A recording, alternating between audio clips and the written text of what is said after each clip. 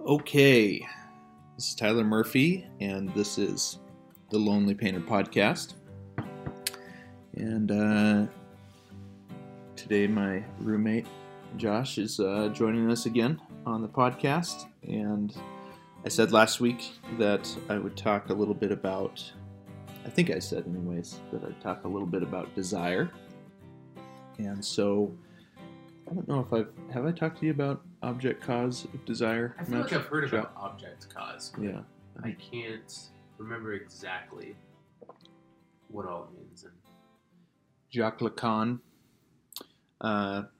psychoanalyst, kind of after Freud, which I haven't read him directly, so mostly this is my understanding of him, of this concept of object cause of desire comes from Peter Rollins and Todd McGowan.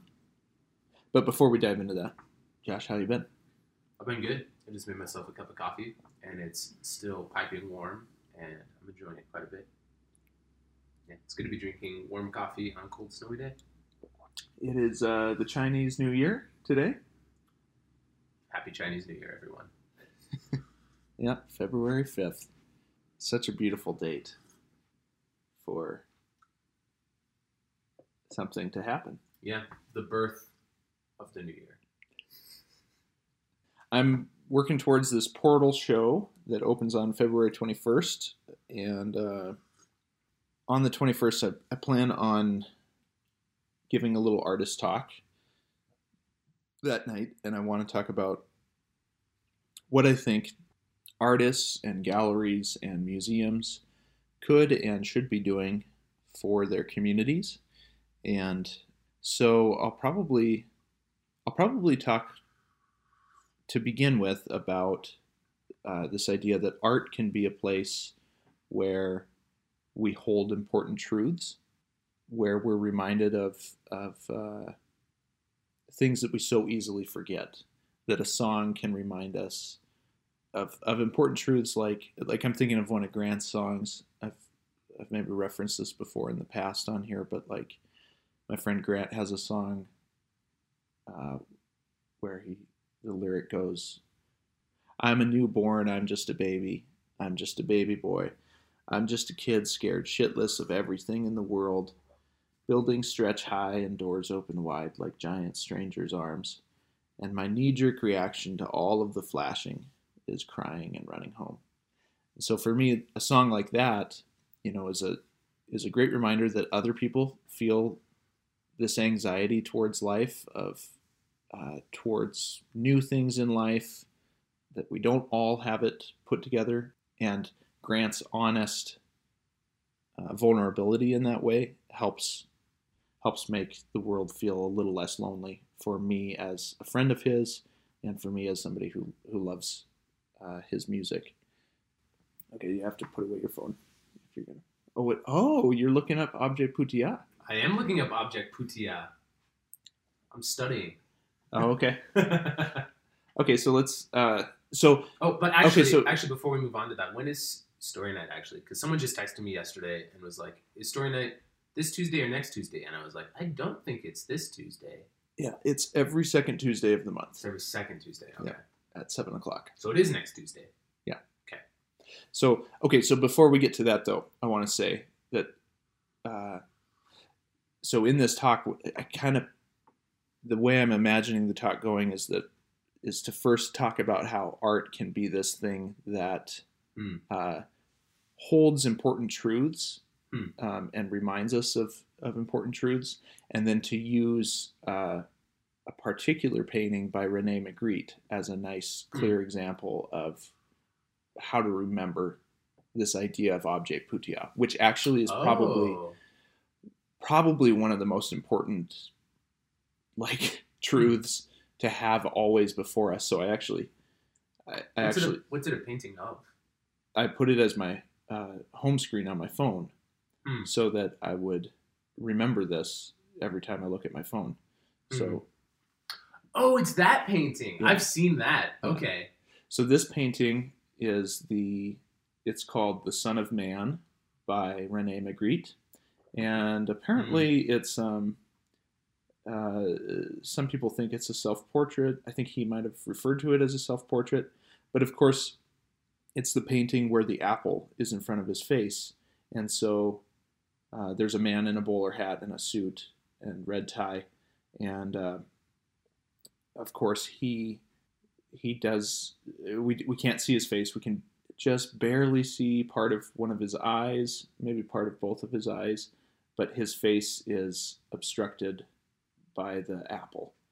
And so for me, the apple itself is a really nice visual depiction of what Lacan is talking about, of the objet petit, or known as the object cause of desire. So in that example, is the apple the object cause of desire, or is the man the object cause of desire? Because, like, I'm assuming in this example, we're, like, desiring to see his face. Yep. Right? And the apple is inhibiting that. So in this example, what is the object cause? I would say it's the apple. Okay. Although I have looked, like, I've been studying up on this a little bit, and it is kind of unclear. So hopefully by the time I give this talk, I'm a little more clear. Either way, I think the whole, whether I have my definitions right or not, I think the whole idea is still probably sound. I hope, anyways. But the apple obstructs our view of the man's face, which gets us to fantasize about. And here's, I think, what's key: the words "if only." If only this apple were removed, then I would see the man's face. I would get the thing that I want. Okay. And so my desire could be fulfilled. Okay.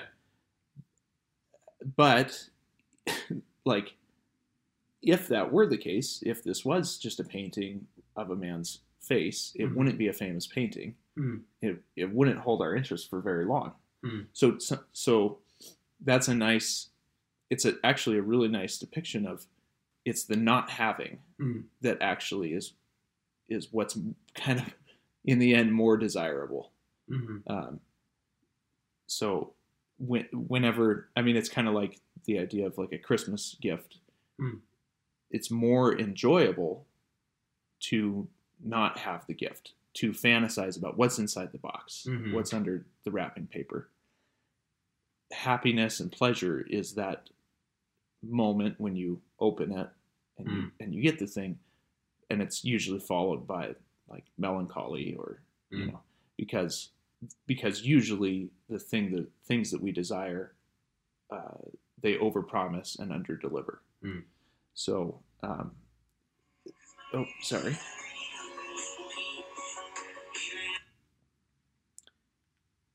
So I think that having this as a wallpaper on my phone, I mean, I might even do a replica painting of it at some point just to have on the wall as a daily reminder of, okay, the thing that you think you want, like to see the man's face, to like in terms of, it could be to get that relationship in some way, to get that job that you think you want, to get that new car, that new house.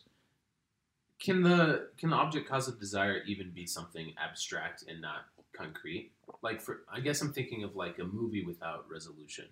Like we don't know exactly what ending we want, but we like get uneasy about it not being resolved. Yeah. Would that be also the object cause of desire? Like the even though it's like completely abstract and it's not like something tangible like a face or a house or a relationship. Yeah. Okay. I think so. Yeah. The object cause can be not necessarily a physical object. Okay. But, it's that which causes desire to be there. What about like looking to the past too, like nostalgia? Like, I guess I'm thinking along the lines of like the good old days, whether that's like personal or like a national rhetoric, like wishing for a past time. And we know that that's unattainable somehow, even if we try to recreate it. Would that also be along the lines of the object cause of desire? Yeah, I think so. but the thing that usually what happens is, so we go, the good old days are in the past, and then what's the thing now that is preventing us from getting there? Yeah. And a lot of times we blame it on, immigrants or downturn in the economy or some moral degradation, collapse within our society that even within ourselves. Or within ourselves, yeah. If only, again, it comes back to those words, if only, right? So we scapegoat. So last week I talked about Paul Tillich's idea of the difference between anxiety and fear, and that anxiety is without object, whereas fear has an object. And we're always trying to move anxiety into fear by way of being able to point to something and scapegoat it and say, this is why. Would it be fair to say then that desire seems to be the equal opposite of fear? Because desire has an object, and it's not just, what would maybe be like the step down from desire, like anxiety is the step down from fear? Well, I think I just heard about this, that I think that actually some people say that in some sense desire is without object. But a need has an object. So, I'm not sure I buy it yet. So, yeah, I don't know enough about that to really probably argue very strongly. I think the idea there, it would take us into talking about Freud and the death drive. Sure. And like that we repeat. That we keep on doing the same thing over and over and over again. Could instinct maybe be an objectless desire? No, because an instinct, like animals are good utilitarians. So an animal, like you're walking a dog and a dog sees a squirrel. The dog feels an instinct to chase the squirrel. That's a good point. So instincts have objects. They're like, it's more like a need. Whereas we humans aren't good utilitarians when it comes down to it, because we do things. Well, so back to the dog example, like the dog will run up to the end of its leash over and over and over again, trying to get the squirrel. But eventually the dog gives up. Will give up on trying to get the thing that it wants, and will be satisfied by abandoning that pursuit. Humans aren't like that. Humans keep on pursuing something to their detriment. We can never have enough money, enough fame, enough, knowing even that it's killing us in ways. So that's the difference. Rollins really parses that out nicely in several places where there's that's the difference between drive and desire, or drive and instinct. That's where he starts to take issue with like evolutionary psychology not having an adequate understanding of drive. Gotcha. That you can't explain human self-destruction adequately through evolutionary psychology. Sure. But rather, you need Freud's idea of drive. That's interesting. Yeah, which, again, I don't know a lot about it, but I think that the idea of the, imagining the dog on the leash or different animals, like a bird is satisfied with like the nest that it has. It's not always striving for more and more and more, in the way that like they really live with that, like, give us today our daily needs, kind of thing. Whereas we are always fantasizing about the future and like, oh, again, if only I had just a little more, then I'd be happy. Yeah. Which also, that makes a lot of sense of why so many traditions use like nature and animals as examples for maybe how we should behave. Mm. But that's also kind of an object cause of desire. Like, oh, if only we were like the birds. Mm-hmm. Like, if only we were like the sun, like who like goes through cycles and yeah, I don't like doesn't get in over its head. Yeah. And always tries to get more. And oh, that's interesting. Well, and I think also the idea like with Rollins and with Freud is like it's not necessarily a bad thing. It's actually it's because of drive that we have so many amazing things in the world. It's because people are selfless, because selfless in the sense of they don't think of themselves. They keep on going and going and going to their own detriment. Right. But anyways, let's get back to objet petit and the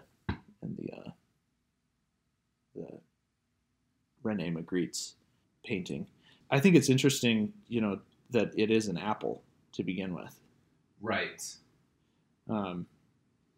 Like it's through the apple, or like if you get rid of the apple or somehow move the apple out of the way, the apple's the prohibition, then you'll have some knowledge of what this man looks like, kind of thing. I think it's just nice, I guess probably just nice symbolism there. But the other thing that's interesting about this painting, I was reading on it a little bit, Magritte was really interested in, I think, this whole idea, but the apple obscures the face of the man obscures the background, but also there's a little wall that also kind of obscures the background to where you don't know exactly what's happening behind him. It looks like there's kind of an ocean back there, but also it's a cloudy day. So that's also, the clouds are also kind of obscuring your view of the sky. That's very interesting. There's kind of a nice repetition of this idea throughout the whole painting. But obviously, and the hat too, right? You don't know. Is the man bald? Yeah. And the clothes. And the clothes. Like, we get mad about the apple, but realistically, he's being more covered by the clothes. Yeah. But also, we do see most of his frame. And so, I think it'd be really easy to read this painting as criticizing the idea that, like, hiding the face somehow obscures most of someone's identity. And that our identity really isn't in our face, even though that's how we recognize each other. But he's even more so covered by his clothes. Yeah. And also he's not his body anyway. Like, hypothetically, we could, if this painting were alive, we could talk to the man just fine. He just has an apple in front of his face. Also, how's that apple there? Like, it's just floating, right? Yeah. Oh, that's interesting. I actually took a really similar picture for work a couple days ago. I took a picture of my arm outstretched with an orange, so that the orange was in front of my face. Nice. And our story on Instagram was about oranges, so the orange was the main thing. But did it get a lot of traction? In the sense that our normal viewership viewed it, but nothing out of the ordinary. Yeah, nobody commented oh, I just want to see it. Yeah, Who is it? Who's holding the orange? Yeah, exactly. Huh. But that's interesting. This has been the apple's the only unobscured thing in that picture, isn't it? Yeah. Yeah. Huh. That's interesting. Sorry, I cut you off. I just realized that. This has been for me lately, kind of wishing that my life in some sense was different. Feeling that gap between who I am and what I want, who I wish I was. This painting has been a nice actually kind of comfort of Mm. remember, Tyler, like that if you could move that apple away and see the man's face, it wouldn't necessarily. It's not like your life would be incredibly better. Yeah. You know, so, you know, shifting that over onto situations within my own life of like, I wish this was a little different. Mm-hmm. It's a way to keep me from pining about something that I don't have. Mm-hmm. Not to say that I don't give up desire altogether and be kind of like Buddhist or something. Yeah. But more so, or Christian Buddhist, that I realize what I want while holding it in a way that it's like this. I'll move towards the thing. Like it's actually the movement towards that thing that is the most enjoyable part of it, for one. Before you were talking about like, you know, the idea of that our best days are behind us, which we tend to do, like and we tend to romanticize what's come before us. Yeah, with a hindsight bias. Yeah. But the other idea, that the other trap that we can fall into as well is romanticizing a future that is yet to come. Sure. And to live also in that if only state, if only we change these situations about the world. Well, it makes me realize too that the apple isn't fully unobscured either. Like we don't see the backside of the apple. That's right.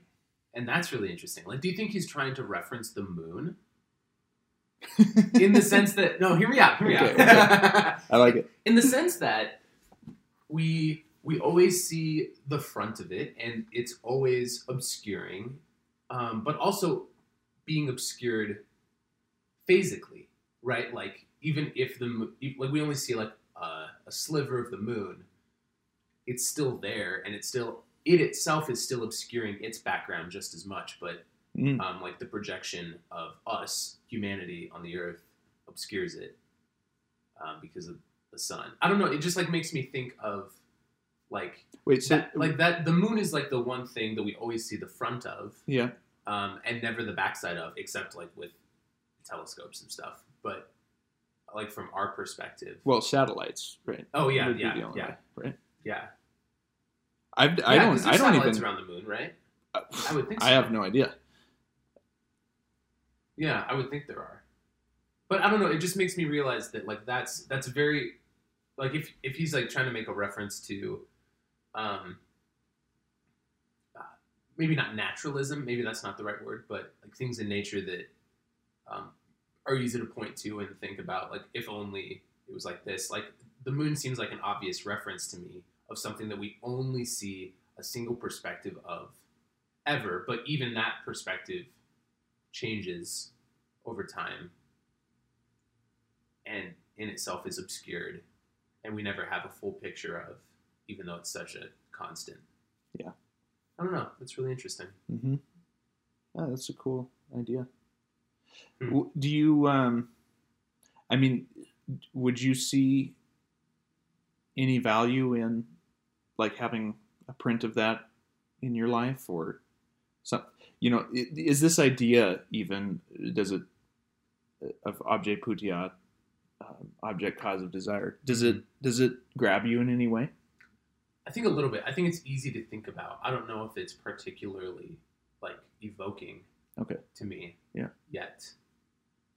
But also I think some ideas just like have to sit with us for a while and then all of a sudden it hits us. Like this painting is really easy to think about and pick apart, and like because the pieces of it are pretty straightforward. Yeah. It seems to me that there's certain ideas that, you know, you can read about, learn about, and they really don't hold any significance in your life until they do. Right. Yeah. You know? That's a good point. I'm curious though if there's any other, I know you got to go here in a sec, but do you got any Any other, in that sense, is there anything that grips your life? Like, that is, let's set all of this aside. Well, I think the one thing it does make me think about, too, that I wonder if anyone who talks about the object cause of desire talks about this, but what happens when we do finally grasp the thing we thought we wanted, and we realize that it like wasn't what we wanted the whole time. Yeah. Because I think that that's a really easy formula to find ourselves in. Yep. Like living our whole life striving for a single thing or multiple things. But then when we finally get the thing that we desire, that it's not as you're like, kind of like you were talking about earlier with the opening a present and it not being the object, getting the object is not as rewarding somehow as desiring the object. Yeah. And I think that's really interesting. Do you have any examples of that in your life where you got the thing that you thought you wanted?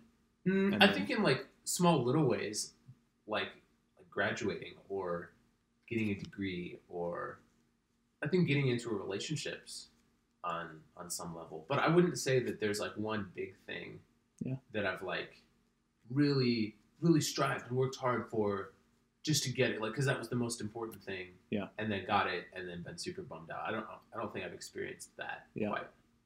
I think it probably hits me hard because, like, I experienced that pretty acutely when I was up in Red Lodge, and I had my gallery. I had like all the things that I thought that I wanted. Yeah. And then profound melancholy. Sure. Yeah. Oh no, I guess I would say I kind of have experienced it with a past relationship when it fell apart, feeling like so dramatically feeling like my life had fallen apart and everything I ever wanted was all of a sudden gone. Okay. But also I think that that's in some way part of growing up and developing as an individual. Like, I think that we're going to experience desire, and I think we're going to experience that lack differently the more we grow and mature and experience life. And like, should that ever happen again, like that similar situation happen again, I don't think I would experience that the same way, right? Because it'd be the second time around, and even though it would be a different person in different circumstances, I would experience it differently because I'm a different person now. Yeah, that's interesting. Hey, thanks for having me on. This is fun. Yeah. I like being a part of the podcast. Forces me to actually talk to you. All right, man. Well, I better get to work. It is real cold here in Billings. It's like, what is it? I think it's like -8 or something. -5 right now. But points in there. Hope some of that can. Hope there's some maybe useful insights in there, and I will probably try to make clear some of this stuff about the object cause of desire, and specifically how it relates to this painting by Rene Magritte as the opening of portal comes closer. I plan on kind of writing out my talk. I think I want to record the talk somehow. Maybe just using this microphone, and that'll maybe be one of the episodes in the coming weeks. We'll see as it comes closer. And then my friend Parker is going to play some music. I'm going to give a little talk, maybe a slideshow presentation, and then my friend Parker is going to play some music, and I'll sit down and ask him questions about his songs and kind of hopefully open up the night to just Q&A with the people that show up. So if you're around Billings, you should come to the portal opening on February 21st. I'll be posting the paintings on montanagallery.net here pretty soon, and of course, if any of those paintings strike you and you're listening to this, that's a great way to support the gallery and the podcast and everything that I'm trying to do is to pick up a painting from us at some point. All right. Thanks so much for listening. Be good to yourselves, and I'll talk to you next week.